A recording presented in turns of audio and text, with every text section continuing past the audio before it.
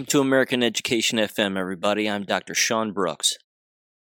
Vanessa Hurst joins us in this episode, and she has been on previously approximately 8 times in episodes titled COVID is a Trojan Horse. So if you want to go back and listen to those episodes, I highly recommend it. In this episode, she provides us updates on what is occurring within her county and their public school system regarding the ongoing corruption and the school merger that has occurred.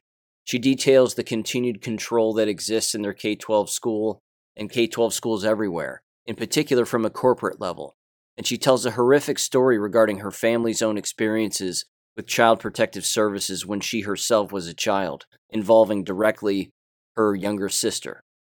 Vanessa Hurst was also a former investigative reporter for a local newspaper where she lives in Kentucky, along with a former researcher and tour guide for a museum. She's a wife and a mother of 3 boys, 2 of which attend private school, and the oldest who attends the local public school. So with that said, here is our discussion, and I'll catch you on Wednesday, where I'm going to have another discussion with a current educator within the state of Louisiana, and they're going to give us some updates as to what's been going on there throughout the course of the last 2 years, along with where they see things going forward. So with all of that said, here's my discussion with Vanessa Hurst, and I'll catch you on Wednesday. The article you sent yesterday sort of summarized where we left off, that your county and the local counties in Kentucky were moving toward the work placement, K-12 model, I guess. Yeah. And how odd all of that seemed. Mm-hmm. But what's been going on since? Well, Nelson County specifically, they went ahead and the school board approved, they had their local planning committee meetings. The local planning committee approved their district facilities plan, which would merge all of the middle schools in our county into the 2 high schools that we have. So we'll now have 2 6th through 12th grade school centers.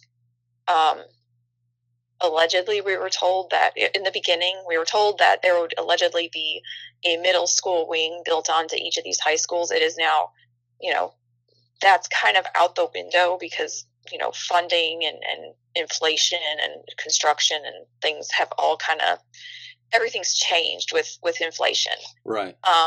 And the 2 high schools were under capacity anyway, so it never really made sense to add on to those high schools. So now you're going to have 12-year-olds within the same building footprint as 18-year-olds.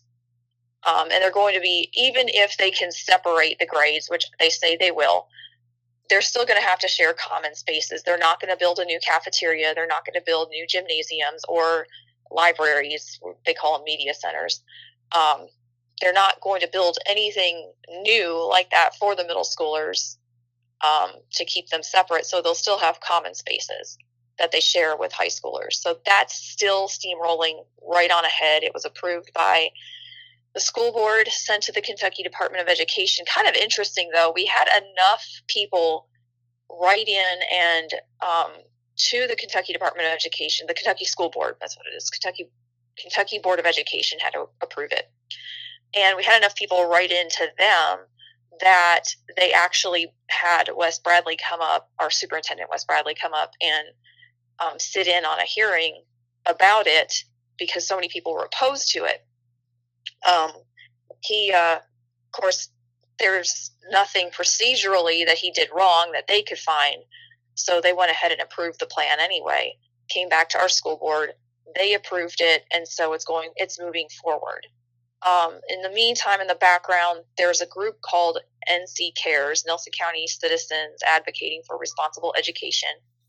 And they have filed a lawsuit and I think there was talk about a restraining order to stop any construction regarding this merging of the middle schools into the high schools.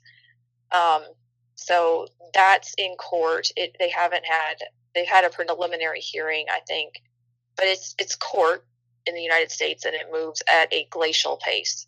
So it's taking a really long time just to get, the hearings and everything. It took forever to get a special judge appointed. So I just don't see that moving very fast. It's not very encouraging to me. Also, though, my thing is, I don't care about the merger of the schools. That's not what bothers me. What has ultimately been my hang up is the education itself or lack thereof, and the very big focus on career studies all the way down to kindergarten. Half these kids can't even read at grade level, but we're going to kind of cow them or herd them toward looking at careers in kindergarten. It's just it's so upside down and backwards. I'm having massive flashbacks now to the previous conversations we've had.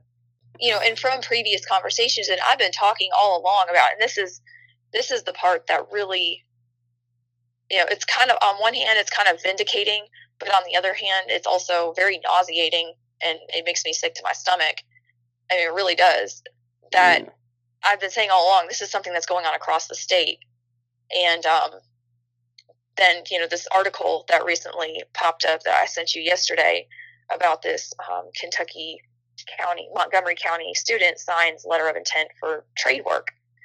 So you have this high schooler, this senior, this senior, he's signing his letter of intent to work a full-time job right out of high school, because at the place that he's been co-opting through high school. And I'm not against co-opting, and I'm not against going right into a trade or whatever after high school. There's nothing wrong with that. But to sign a letter of intent, now we're going to, glorify this. And I'm not against kids finding what they're going to do while they're in high school. That's great. My husband did it. He figured out he wanted to weld when he was in high school, and that's what he does now, and he's been doing it for almost 20 years, and that's great. I don't know, but it just seems like corporations have gotten their tentacles into education, publicly funded education, taxpayer funded education, and are using it to push kids toward their own employment, for their own employment purposes.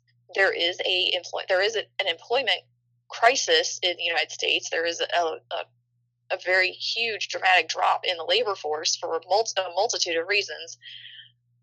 But these corporations have figured out that they can infiltrate education and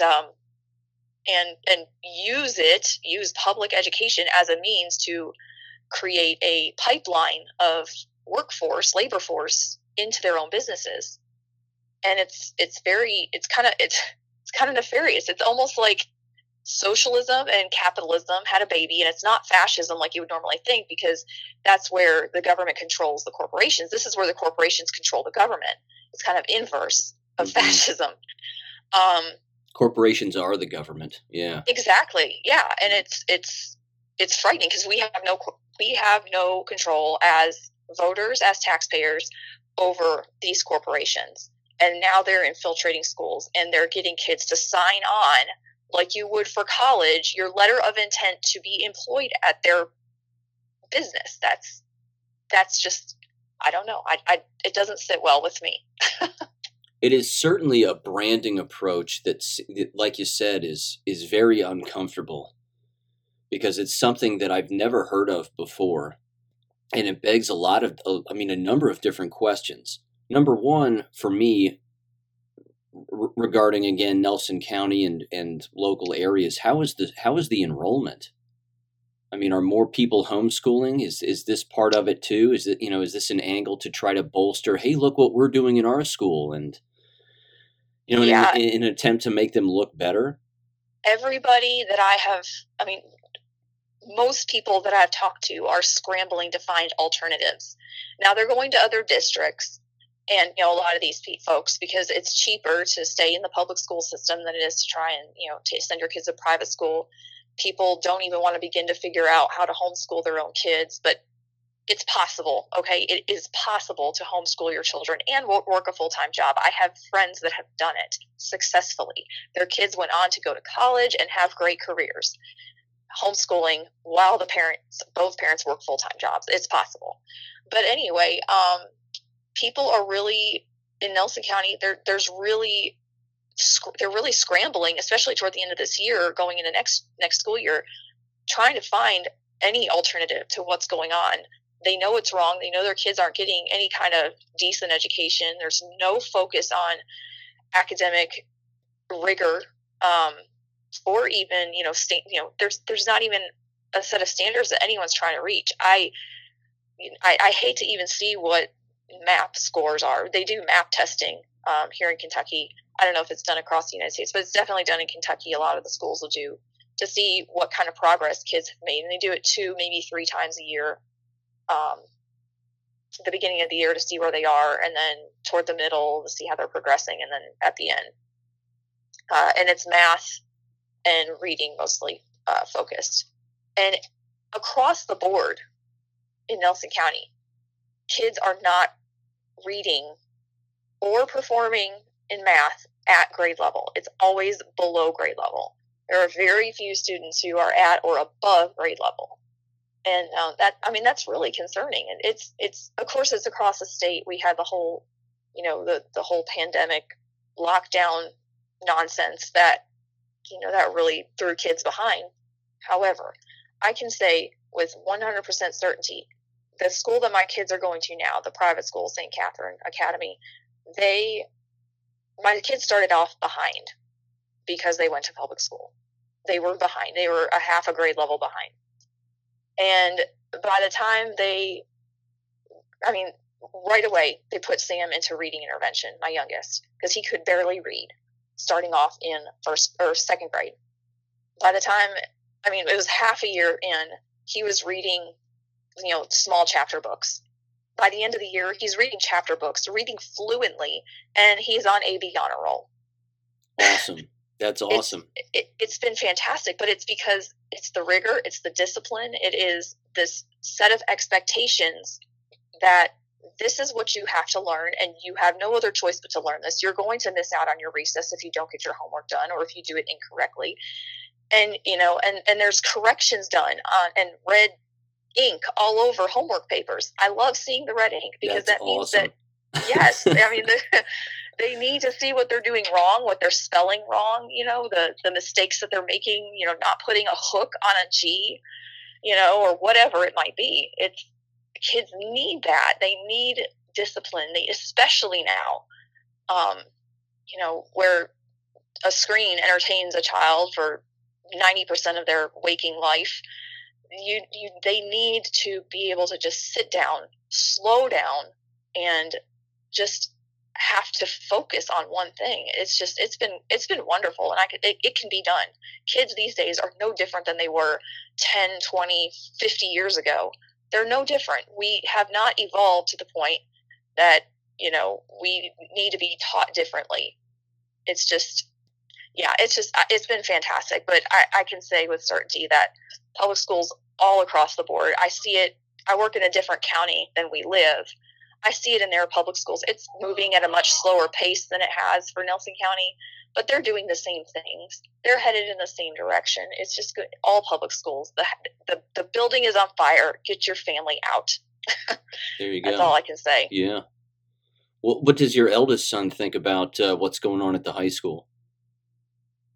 That's a whole nother, we had a whole run-in with that, with him. But as far as like the education, the high school teachers are on a different level. Most of them, most of them don't buy into the language, the propaganda. They do their thing. They teach the kids what they need to know, unless they're in the collabs. The collabs to kind of pull students that have a certain interest, we'll say engineering or the arts, and they'll kind of combine classes and call it dual credits, where a teacher that's certified in, say, biology and also algebra, you get a credit for both of those because that teacher can teach both of those things. It's not a traditional high school experience. But my son is in the more traditional, classes, and he's not really interested in like going to classes to get, like a college education. So he's just kind of taking all the basic stuff, and he's fine. He's, he's Isaac. He's a little redneck, and he loves to fish, and that's just his life. So, Hey, you know, that's what I did in high school. I took all yeah, the basic stuff and I got out of there as quick as I could. right. And that's basically his philosophy. Just get it over with. And he's still going to the public school. I'm not thrilled with it. We've had our run-ins with the principal and assistant principal and guidance counselor. What else would you expect when I'm his mother? But um he'll be fine. And my middle son is already thinking about alternatives to Thomas Nelson, because he sees it. He's more academically focused, and so it might be a little bit different story with him, but we'll see. Time will tell. Like I said, I'm not pleased that my oldest is going to Thomas Nelson, but like I've said before, it's not a battle that I'm willing to fight. It's just it would cause more trouble to pull him right now than it would just to let him ride it out. Gotcha. Let me ask you this too, sort of to go back in time. And you of course were a big part of galvanizing a lot of the parents in that area regarding, again, the curriculum and the lack thereof, and the merger and all of that, not to mention the mask wearing and everything else that was taking place. And I'll get into the COVID stuff later on, but how is the parental engagement now? It is really, sadly, I feel like it has dropped off quite a bit. And I don't it's really frustrating to me that, what's it going to take? People aren't going to move unless they're uncomfortable. How uncomfortable do you need to be to actually stand up and say something or do something? What is it going to take for these people to move? It's been frustrating. It's been a point where I've had to walk away from it. My husband, we, after having a really frustrating time of it several months ago, he says, look, our younger kids aren't even in it anymore. You are putting more into this than any parent who has their kid in the public school. He says, you need to give it a break. If you care more about their kids' education than they do, you need to quit. You need to walk away. Yeah. And he was right. It was just something I did have to take a break from, because it gets to the point where you start to get black-pilled about everything. So, like, why aren't people waking up? Why can't they see this? It's frustrating. Yeah. Yeah, and it's very difficult to wake up the brainwashed. And that's, like you said, it's frustrating and exhausting. And ultimately, you just got to say, well, you got to, it's your bed. You made it. Now you got to lay in it. So, yeah. Yeah. Yeah. It's the same way here at the local school district where I live. Same exact thing. I'll never attend another board meeting. They've been warned. They've been told the curriculum stuff is getting worse. They're cramming it down everybody's throat, all the LGBT stuff and social emotional learning, this and that. And they're doomed on their own because of their own decision making. And it kind of sounds like the same thing is happening in Nelson County. They're shooting themselves in the foot. They have no idea that they're the ones holding the gun. Right. But how is Wes Bradley? What's the gossip on him these days? Well, actually, there was the Nelson County High School principal had resigned, and then within a week, the assistant principal resigned, and word on the street is that they were kind of forced to do that. You've been in education, you understand that it's you get pushed and prodded and sent in that direction till you get to the point where you just can't take it anymore. And I think that's kind of what's happened with the two administrators. And the thing is, these two were really well liked. They didn't drink the Kool-Aid, but students loved them. They absolutely loved these two administrators. And it kind of sent a shockwave throughout the high school. And several students got together on testing day, checked themselves out early. A lot of them are 18 or 17. They can do that. 17, 18, I think you can do that. Check yourself out of school. the ones that couldn't, their parents came or sent them notes, and they left early, and they had a protest. They had signs. They were on the main part of the highway there in front of the high school, and they protested.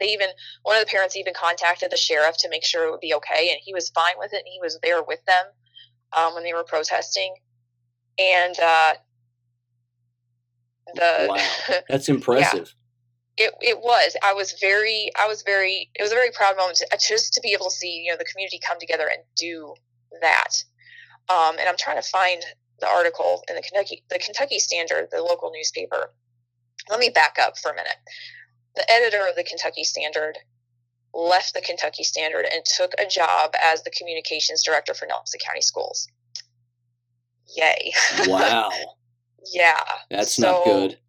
That's not good at all, especially this particular editor. I used to have a lot of respect for him, and he's a fantastic writer. He was a wonderful journalist. But I guess the allure of having good pay and better hours was more than he can pass up. So that's not good for us. Communication directors, for anybody listening to this, who work for K-12 school districts, are arguably the worst people that work within a K-12 school district outside of a superintendent. I mean, they are public image to the bone. They will cover up the largest crimes that exist. Their favorite, you'll hear this if you haven't already, Vanessa, but their favorite saying is, well, we can't comment on that right now. Oh, well, he's going to wish that he hadn't commented on this. But so the Kentucky Standard put out an article about the protests. There were around 30 students plus their parents. There were some local people that were running for local elections that had showed up to show support. But so the students were out there, they were holding signs and whatnot. The district issued a statement. Nelson County School District issued this following statement. At the same time, a group of citizens opposed to the district facilities plan have remained intent throughout the past year, sowing chaos and confusion through the misuse of information, leading to ongoing social media harassment and continued public bullying of board members and staff. This group has politicized a number of school events to further obstruct the facility plan. In Tuesday's case, the resignation of a staff member was another such event. While the misrepresentation is unfortunate, our district has continued to build for the next generation of Nelson Countyans and will ensure every student in every school across our county will have access to world-class programs and opportunities, the statement said. Wow. Basically saying, sorry, kids, I know you're upset about your principal leaving and, the huge staff turnover, but let them eat cake. Wow. Yep, everybody's a liar except for us. That's incredible. Misrepresentation. I know, and harassment. That's insane. But there hasn't been any, what are they even calling harassment? There was one instance where a parent not involved with the group that is even, filing the lawsuit, but one parent had found records that had been expunged of one of the board members where he had gotten a DUI in a different county, and but that whole thing just kind of went away. So, but they found the records for it. I don't know how or whatever. So that came out. I guess that was what they're considering the harassment. I don't know. Well, you just showing up at a board meeting and asking questions is harassment as far as they're concerned. Absolutely. You're the enemy. And pulling up facts that you find from the Kentucky Department of Education, pulling up those facts are, misinformation because you don't quote unquote, you don't know how to read it. Unbelievable, but very believable. Wow. Right. Wow. It's looking more and more like the mafia every day. Yeah. And even with all the, the parental pressure, and I mean, that behind the scenes, they were probably saying to themselves, again, the school board members and the superintendent, whatever. And of course, they're all in it together. They're all working together. But they're probably saying behind the scenes on a constant basis, the parents will just eventually go away, and the students will not care, and they'll go away too, and we'll get our way no matter what, and let's just ride this wave out. And it sounds like they've done that, but oh wow, that's interesting. That's very interesting. But again, that's the guy's job. I mean, that's the Right. that's the job of the communication director right there. Wow. Okay, so the clearly the public interest or lack thereof with Wes Bradley is still there. Mm-hmm. And you said, I believe the last time we talked, he has another he re-upped his contract. Yes. Okay. Yep. Yeah, another 4 years. Does that local radio, do those two local radio hosts still exist? They do. Are they running cover for him again? Not as much lately, but there hasn't been a lot of opposition vocalizing as of right now. So, but yeah, they have run some cover a little bit here and there since the last time we talked. I mean, I just remember listening to those interviews. You would text me those, and I'd say, "Oh yeah, I'm going to listen into this." And again, they would let him off easy.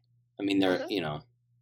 Oh, that's another thing. The Kentucky Standard, our newspaper, that the editor left and went to be communications director. It's very clear that he is submitting them content about the schools. I mean, because I would say I'm being generous here. 30% of the newspaper content lately has been school stuff, all about Nelson County schools. And we have another independent public school system within Nelson County, Bardstown Schools. And we have several private schools, and none of them get near the coverage that Nelson County schools get. But all these are press release type articles that are coming from Nelson County schools with pictures, and they're getting front page coverage. I mean, it's very obvious, the writing style is coming from that former editor, but he's just submitting them content. And because they're desperate, short staffed, things are, kind of in upheaval because their corporate office was bought out by another corporation a couple of years ago, and they're still in that transition, and they moved offices and all that. They're desperate for content, so they're just taking it and plugging it in there. But it is a really bad look that Nelson County schools get so much coverage after their former editor is now employed at Nelson County schools. So that's also going on. So it makes it really look like the newspaper is absolutely biased. And so not only is the radio station clearly biased to run cover for Wes Bradley, but also our newspaper is as well. And if you want to get any kind of fair coverage, which unless it's a slow day in Louisville and there's no shootings, the news stations up out of Louisville, Kentucky will sometimes come down and cover some of this stuff. But yeah, if there's a shooting, then you get bumped. But it's frustrating because you're not you don't get the same kind of coverage. Not that anyone reads the newspaper anyway, but there's definitely a bias, and there's definitely, I don't know. It's just frustrating. It's all the way around. It's been frustrating. It's a perfect communist tactic too. I mean, just hire the right people who had the previous correct job, and then that way they can keep their fingers in every cookie jar. And then if something bad happens, they can run cover for each other and try to gaslight the public into believing that everything is okay when everything is not okay. Right. Yeah. That's amazing. We do have two amazing people running for school board because we have 2 seats up for election in November. And one of them is Amanda Deaton out of Cox's Creek. She's a lawyer out of Bardstown, and she is very intelligent, very well-spoken, has kids that go to Nelson County schools, and I really like her. I really, really like her. I'm glad that she's running. I hope she runs unopposed. I mean, it's going to be a tough campaign to beat her anyway. And then we also have in my district in New Haven, we have David Norman running, but he's running against another person. I think his name is Ryan Gossam. I feel like, my personal opinion, Mr. Gossam is a Wes Bradley pick. to try and run against David Norman. David Norman would be hard to beat on his own anyway, but I feel like they're scrambling to try and keep those seats because there's other people that have popped up in Amanda's district that they look like they're going to try and be running or whatever. But so yeah, it's going to be an interesting November with the school board election. It's the first time that I've ever seen an actual campaign with school board members, like actually like putting in effort and actually having to put out money and signs for school board. I've never seen that in our county before. So that's kind of refreshing to see actual campaigning happening. That's cool. Is that now are these individuals potentially going to be the majority on the school board? In a good way? I think so. I think it could lead to a majority that could possibly even get rid of Bradley, I think is the ultimate goal. See, there you go. You want to galvanize that area. That's exactly what you do. You take an axe to his big tree, so to speak, and then you want to even rally the troops even more. You hire back those administrators who left because they had enough. Absolutely. But the thing is, to keep in mind, and everybody needs to understand that it doesn't stop at the superintendent. There is somebody pulling his strings. He's not the only one. You could cut that tree down, but 10 more are going to pop up in its place because he's there for a reason. I mean, This is not Wes Bradley's tyranny on Nelson County. He's not acting alone. There's more than just him. There's people that are under him that believe in what he's doing. But not only that, there's people above him that want him to be here for a reason. Get into that if you can and revisit that for the listeners here. Who do you think is above Wes Bradley that's controlling him, and where do their allegiances lie? Well, it all goes back to those corporations that are getting their tentacles in education. Who has the biggest pots of money? Go and look at the lobbyists that are up in Frankfort, Kentucky, or even in Washington, D.C. Who are the biggest lobbyists? Or, you could even you could start with some of the strange programs that your school is using. If you go start digging into some of the stuff your school is learning, like big picture learning, for example, is something that Nelson County Schools has used. So if you look up big picture learning, go scroll to the sponsors page or community partners. You look through those community partners who partner with those programs. You're going to find names like the Gates Foundation. You're going to find the Zuckerberg-Chan Initiation. You're going to find the Cutter Foundation. Those names keep popping up in different aspects or these different programs in education. Ultimately, I think those are the real string pullers, are those foundations and those corporations. But but it trickles down. It's smaller sub companies of those. It's a crazy pyramid, but it always goes to the top. You can always find those same places over and over again. The Gates Foundation, the Bill and Melinda Gates, their names shows up on a lot of this stuff, and Zuckerberg, and you have to keep following the string, and it's always going to lead back to those same places. I think ultimately those are the real string pullers in most of the problems that we're seeing in education. Let me ask you this too, because this just hit my mind as you were talking about that, and I think there's a bigger plan here, even because we're talking about, again, the corporations and all that influence. I don't know if you still listen to the podcast, but there was an episode a while back, not that long ago, where I brought up a Dallas politician who was running for office, and the person he was running against in Dallas, Texas and I think they were running for state representative in their state government, but he was saying that his opponent, who is not the good guy in the political race, but he was saying that his plan is to allow corporations to take total control over all of Dallas's community colleges, and then of course it's on public land, so the public would be paying for everything, right? And then of course basically every single community college campus would look like an outdoor mall. They would have stores, they would have shops, they would have restaurants, and oh, by the way, that's, over there is where you take your class and buy your books. Do you think it's conceivable that K-12 schools would be bailed out the exact same way? I could see it heading in that direction. Absolutely. Yeah. I mean, it's they're making it sound like, we're going to cater to your child's need. We're going to get them, started on a path that's going to, direct them toward their passions. And I mean, what 5-year-old, is going to follow their passion of being whatever, I wanted to be a ballerina when I was 5. That's not going to get me very far. I'm clumsy, but but yeah, absolutely. I mean, and take Google, for example. Just about every public school uses Google Classroom. Each kid has their own Google account.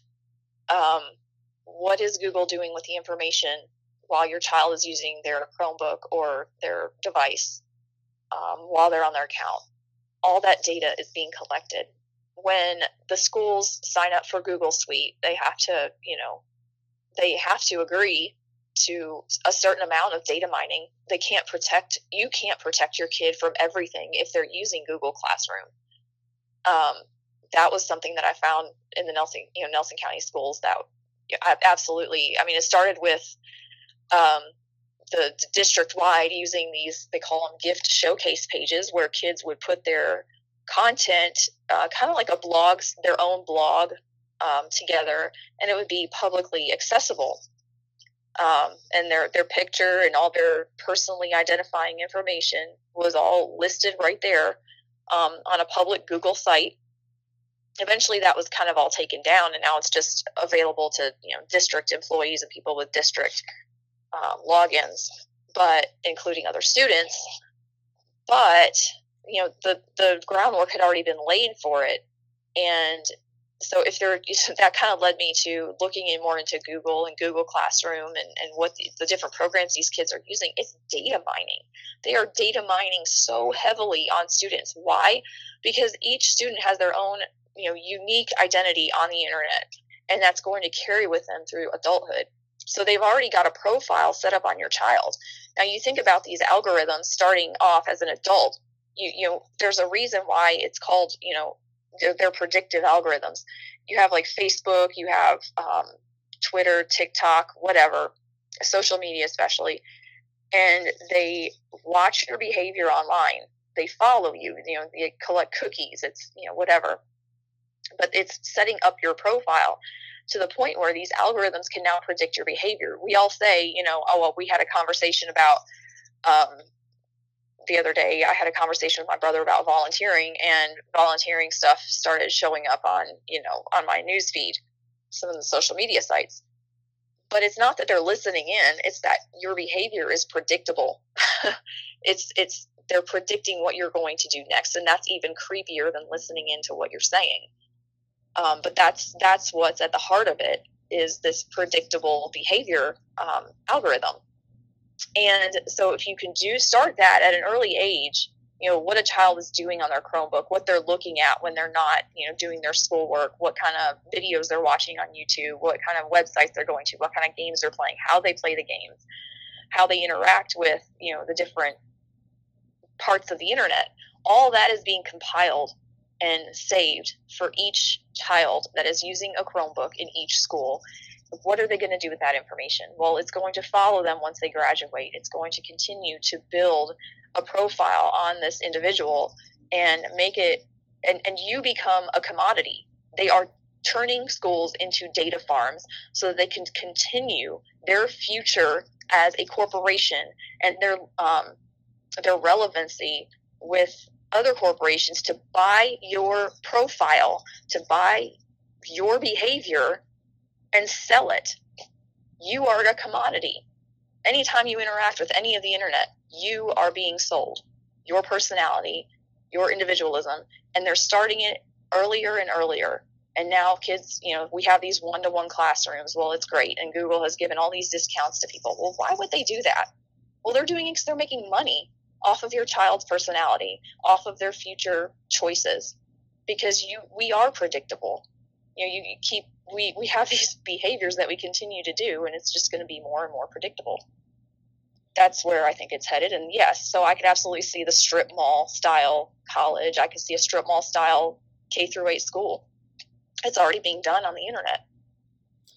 See, there you have it right there. I mean, they've got every student individualized now, and profiled, as you said, from a digital footprint, so to speak. And now, I remember you mentioning all of the marketing that was going into Nelson County and the money that was being spent for stickers and T-shirts and, the murals on the walls and all of that other stuff. I mean, the only thing and not to mention, of course, the merger and the combination of 6th through 12th grade. And yeah, that's a demographic move, probably based on low enrollment, without a doubt. But at the same time, the only thing that's missing now are clothing stores and full-blown restaurants, where, again, right. you start seeing Nike and you start seeing these other brand names who are basically making their way inside of a school district. And, I mean, they would have to be the ones funding it, because government can't keep bailing out these schools. I mean, all the CARE Act's money has been wasted and is gone now. I don't know. I mean, I was theorizing out loud here with that, but it just hit me like a freight train that it seems like that's where it's headed. Basically, it's already there. It's not headed anywhere. It's there. Yeah. All the framework for it is there. Yeah. That brings up another question too about the CARES Act money. How did your school end up spending that cash, as far as you know? I'm not 100% certain of where, because when they had those board meetings is kind of when I dropped out of being involved. None of it. A lot of the surrounding districts gave bonuses to their staff members. I don't think our district really did that. I know they kind of directed that money into other things. I don't know for certain what exactly they did with it, though. Let me ask you this too.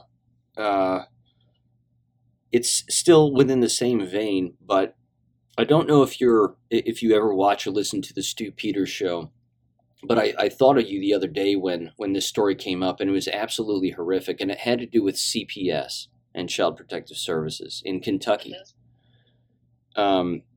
There's a couple there that was on a show, and they were discussing how six some odd years ago, because their oldest daughter was anorexic and was receiving counseling for that a judge ruled that CPS could take all of their children. And that's exactly what ended up happening. They ended up basically stealing the 17-year-old and then the 5 or 6 other young children that this couple had. What have you heard? And then, of course, his next guest on his show, he had a woman on who was talking about what goes on in CPS and how basically it is child trafficking. We've basically known this for a long time, but to hear the details is something completely different. Not to mention, of course, just stealing children out of a home. That is, of course, court ordered, which is awful. But this particular individual was bringing up, not only is it essentially child trafficking, but every single kid is worth a certain amount of money to CPS. And the more children that exist within a foster home, the more money the foster home receives. And so they'll call each other as foster homes, and they'll basically trade kids or, do whatever they can to make sure that that their population, so to speak, within their foster home is at a certain level, so they keep receiving cash. Yeah. Have you heard anything, even in the local newspaper or from anybody that you talk with, about anything CPS related around where you live and what their role is in the local school district? Well, it's actually, in Kentucky, it's actually a law that if a teacher even suspects any kind of abuse, that they have to report it to CPS. So yeah, but as far as, I've heard the horror stories about, the foster kids, in and out. We have a very transient community with foster kids. There's there's dozens of foster kids in just New Haven School alone. Of course, they're not necessarily, in the case of, the one you were talking about where the whole family was removed for one child having anorexia, but definitely abuses within CPS and the foster care system. It's very evident. And you could tell foster families that have, their heart is really in it. And I know some that have actually, they've done foster care and they wound up adopting the children that they were taking care of, and it all works out for everybody in a very beautiful way. But also, there's obviously, when you're moving that many children around and they come from that many traumatic experiences, it's easy to see where abuses can and do take place, and they do take advantage of those children. As far as CPS goes, even as far back as 20 years ago, our family had a run-in with CPS. My sister had severe abdominal pain, and we were all homeschooled at this point. But my sister had some severe abdominal pain, and my parents took her to the hospital, and they allegedly mixed up urine samples and found things in my sister's urine, what they thought was my sister's urine sample that shouldn't be there. And they just right then and there took her, just called in CPS, and she was just gone. Well, they did a rape kit test on her, this little 8-year-old kid, and took her and put her into foster care immediately that day. And then the sheriff came to our house, raided laundry baskets, beds, everything, took stuff that was my sister's, took, things from my dad's laundry, her laundry, just, it was ridiculous. And then for the next 3 or 4 weeks, we had to go just about every day up to CPS and get interviewed. We all went into interviews, and they would ask us the same questions. It was mind-numbing over and over again in different forms. I was 12 or 13 at the time, and I remember thinking to myself, these people are insane. Like, they're asking me the same question over and over again, and ask about everyone's sleeping situation, and ask about, and it's very clear that, nothing had happened to my sister other than they basically raped her at the hospital to see if she had been raped.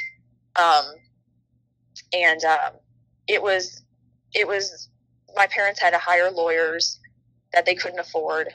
They ended up bankrupt. It ruined our family. It really did.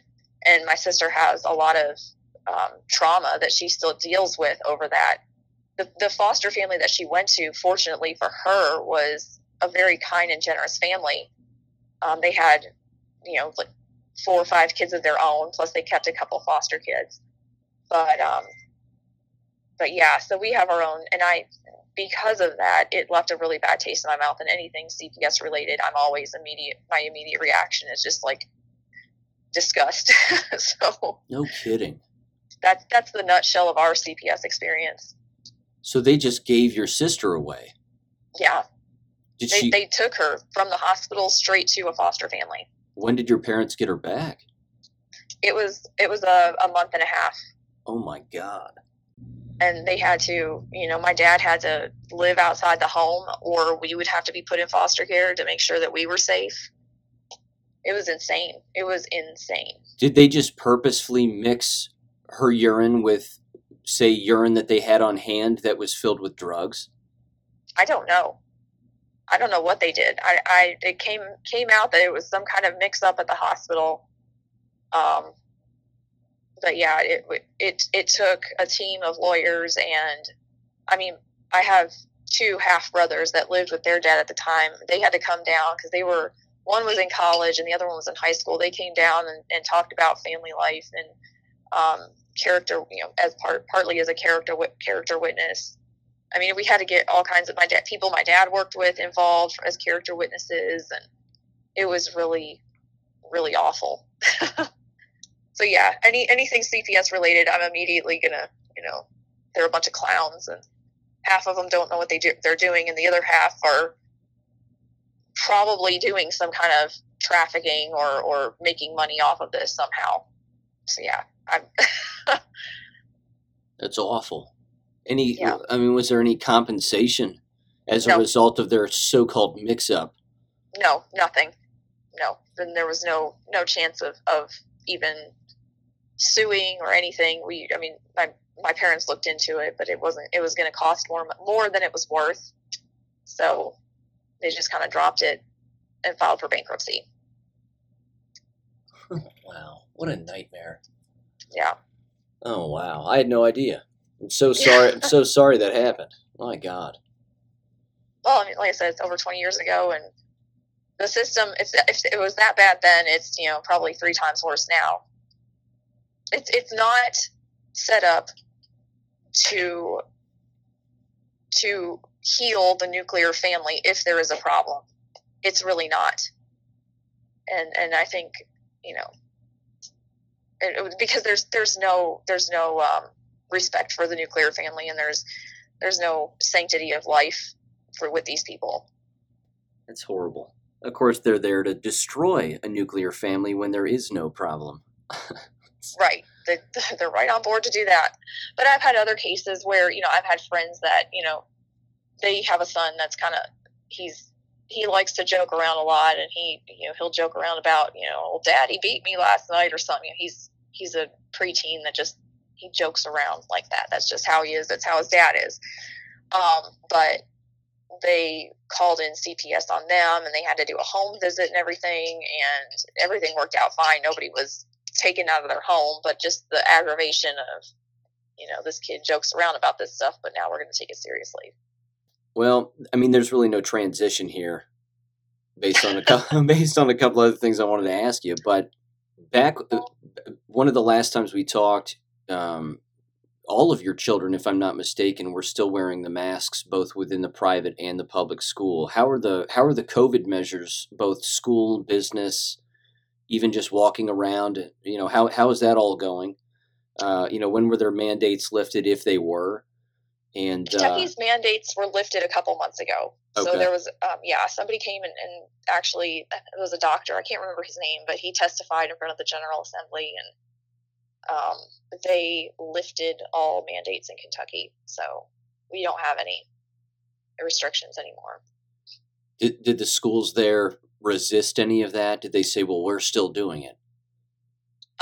No, actually, the schools, Wes Bradley doesn't like wearing his mask, so we had our mandates lifted actually pretty early on in the year. So that was a bonus.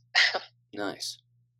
I've seen, people coming in with, they'll come in one day with a mask, the next day without a mask. I think they just like whatever the news is saying at the moment. Oh, numbers are up, or, we're seeing a rise in cases, and still a lot of people scared and traumatized by what has been done to them.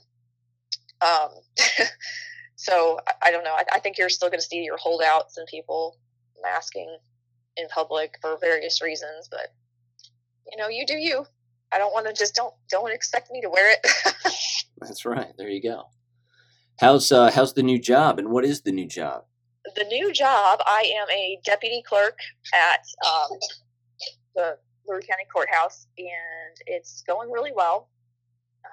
So I basically work in the deed room. I record deeds and mortgages and articles of incorporation and different things like that. It's been really good. I had to get involved with early elections a little bit. That was kind of interesting.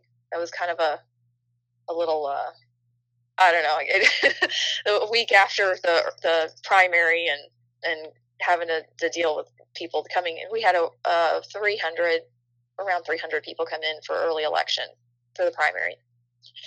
And you hear, oh God, I don't even know where to begin with this.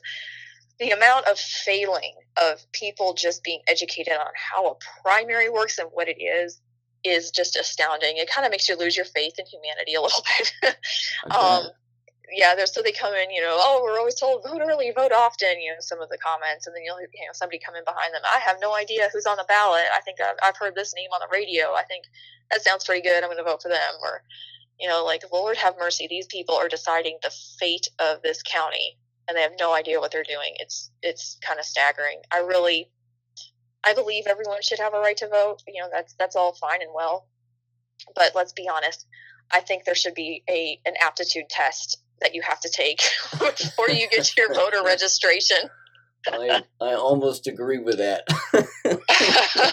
Oh, if you work an election, you'll agree 100%. Yeah, no kidding. Like you should at least know what a primary is, and that you can only vote your party in a primary. People come in upset because they can't vote for whoever they want. It's just, yeah. Incredible. When you got hired on there, was there any jab talk, any mask talk, any pressure, any questions? When I first started, there had been talk about mandating vaccines for the county employees. I've never been vaccinated for COVID, and I don't plan on it. If that becomes a requirement, I'm sorry, I'll have to find employment elsewhere. But no, they haven't mandated it, and nobody really talks about it. My boss is pretty cool. She's, into natural healing and that sort of thing. So we get along really well. It's been good. Yeah. So where I used to work, doing, tours, I used to work for a museum, and we did tours and things. The one company that we would work through, it was, kind of like a bus tour company. They were going to have 22 tours coming to the museum this year. And this was the kicker and why I left there. So 22 tours, they required all the tour guides that weren't employed with them to, if you weren't vaccinated, you would have to meet their bus, get a COVID test from their nurse, and hang around for the whatever 30 minutes that it takes before the tour starts to make sure you were negative before you could get on that bus and lead that tour. So I would have to do 22 COVID tests throughout the summer, and that's just not gonna happen. On top of the fact that 22 times I'd have to find a babysitter for my kids at 5 o'clock in the morning. It's just not practical. But the COVID test thing 22 times was a real kicker. No kidding. Yeah, that's a deal breaker. How's your brother doing, the nurse? He's not in a hospital anymore. He's doing, he is occupational nursing. So he's doing nursing at at the GE plant in Louisville. So he's liking that a lot. It's a lot more laid back. So it's much easier job. It's a 9 to 5 Monday through Friday. So nice. He got out of the hospital. The hospitals are insane, and it's political where it shouldn't be political. I don't know how the hospitals are still operating again, because I know that they're basically different everywhere. If you're being bombarded with, you have to wear a mask when you walk in the front door or not. Oh, absolutely, yes. They're still requiring all that. Oh, wow. Yep. Okay. Yep. I think it's remarkably interesting what's continuing to roll out here regarding education. It's incredible. I mean, it's for those of us that have seen it coming, it's like I said, it's a little bit vindicating, but at the same time it's heartbreaking, because nobody wants to see it for what it is. Yeah. And the excuses too. I mean, my mind always goes to the excuses that they just continuously use. How often can you say COVID is the reason why we're failing? Or, COVID is the reason why our students can't read. It's the excuses every single time that those come out that I've always found fascinating. Right. In particular within the last 2 years, because in Ohio, again, it was maybe a year or exactly 2 years ago, they just said, well, we're not doing the state standardized test anymore. Yeah. And they just didn't do it. And then, of course, they've decided to change the parameters of what it means, and I don't know. They basically just proved in one fell swoop that all of it is useless, so what's the point? It's bizarre. But also they don't want to have to keep themselves accountable, and that's part of it. In Kentucky, we had 2 bills that passed recently, one approving charter schools, and then another one that made it possible for districts to bypass facilities plans in the name of inflation and just getting stuff done before prices go up, and not having to prolong the process of building new schools or whatever. But it really just takes away the accountability, and that's a lot of it. Is you have to, and it's so hard to keep an eye on this legislation. But if you don't, contact your senator and your congressman, they're basically just going to continue to just let these these school corporations, I call them, that run amok and do whatever they want to. I mean, we all thought charter schools would be the answer or be a better option, but they're still publicly funded, and now they're publicly funded and less accountable to, the standards that are set in the state. So it's just it's a crazy nightmare. Anything that is taxpayer publicly funded is really just, I can't see it ending well. Yeah. You have less control over it than you even ever imagined. Yeah, and I think the corporations also have their hands, of course. Well, they definitely do. It's been proven, but they've got their hands in all of the curriculum and the. Absolutely, it's abundantly clear. Like I said, I just kind of fell off the face. I had to literally walk away from a lot of stuff. I just reset my brain. It's been crazy. Sure, I totally get it. Well, and it's been wonderful to be blissfully ignorant of everything, but no kidding. To get back into the world. Yeah, well, you come back with new eyes, and you come back refreshed, looking at particular things a different way. And it's not that anybody has to jump full bore back into anything that they were previously. I mean, the ball's been kicked down the hill. It sounds like in your school district, and there's really nothing that can be done. Right. Unless, of course, like we've always said in previous episodes, they just clean house. Yeah.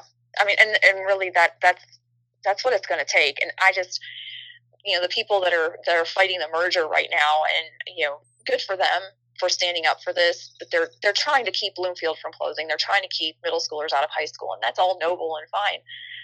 But, what's going to happen after that's done? That's where I have my doubts. Problems are bigger than just that. Exactly. Much bigger. State level. It's nationwide. It's public school. I'm more convinced now than ever that public school it's coming down. It's collapsing. It's on fire, and you need to get your family out. Thank you for listening to American Education FM. Make sure and check out AmericanEducationFM.com for more information. Take care and God bless.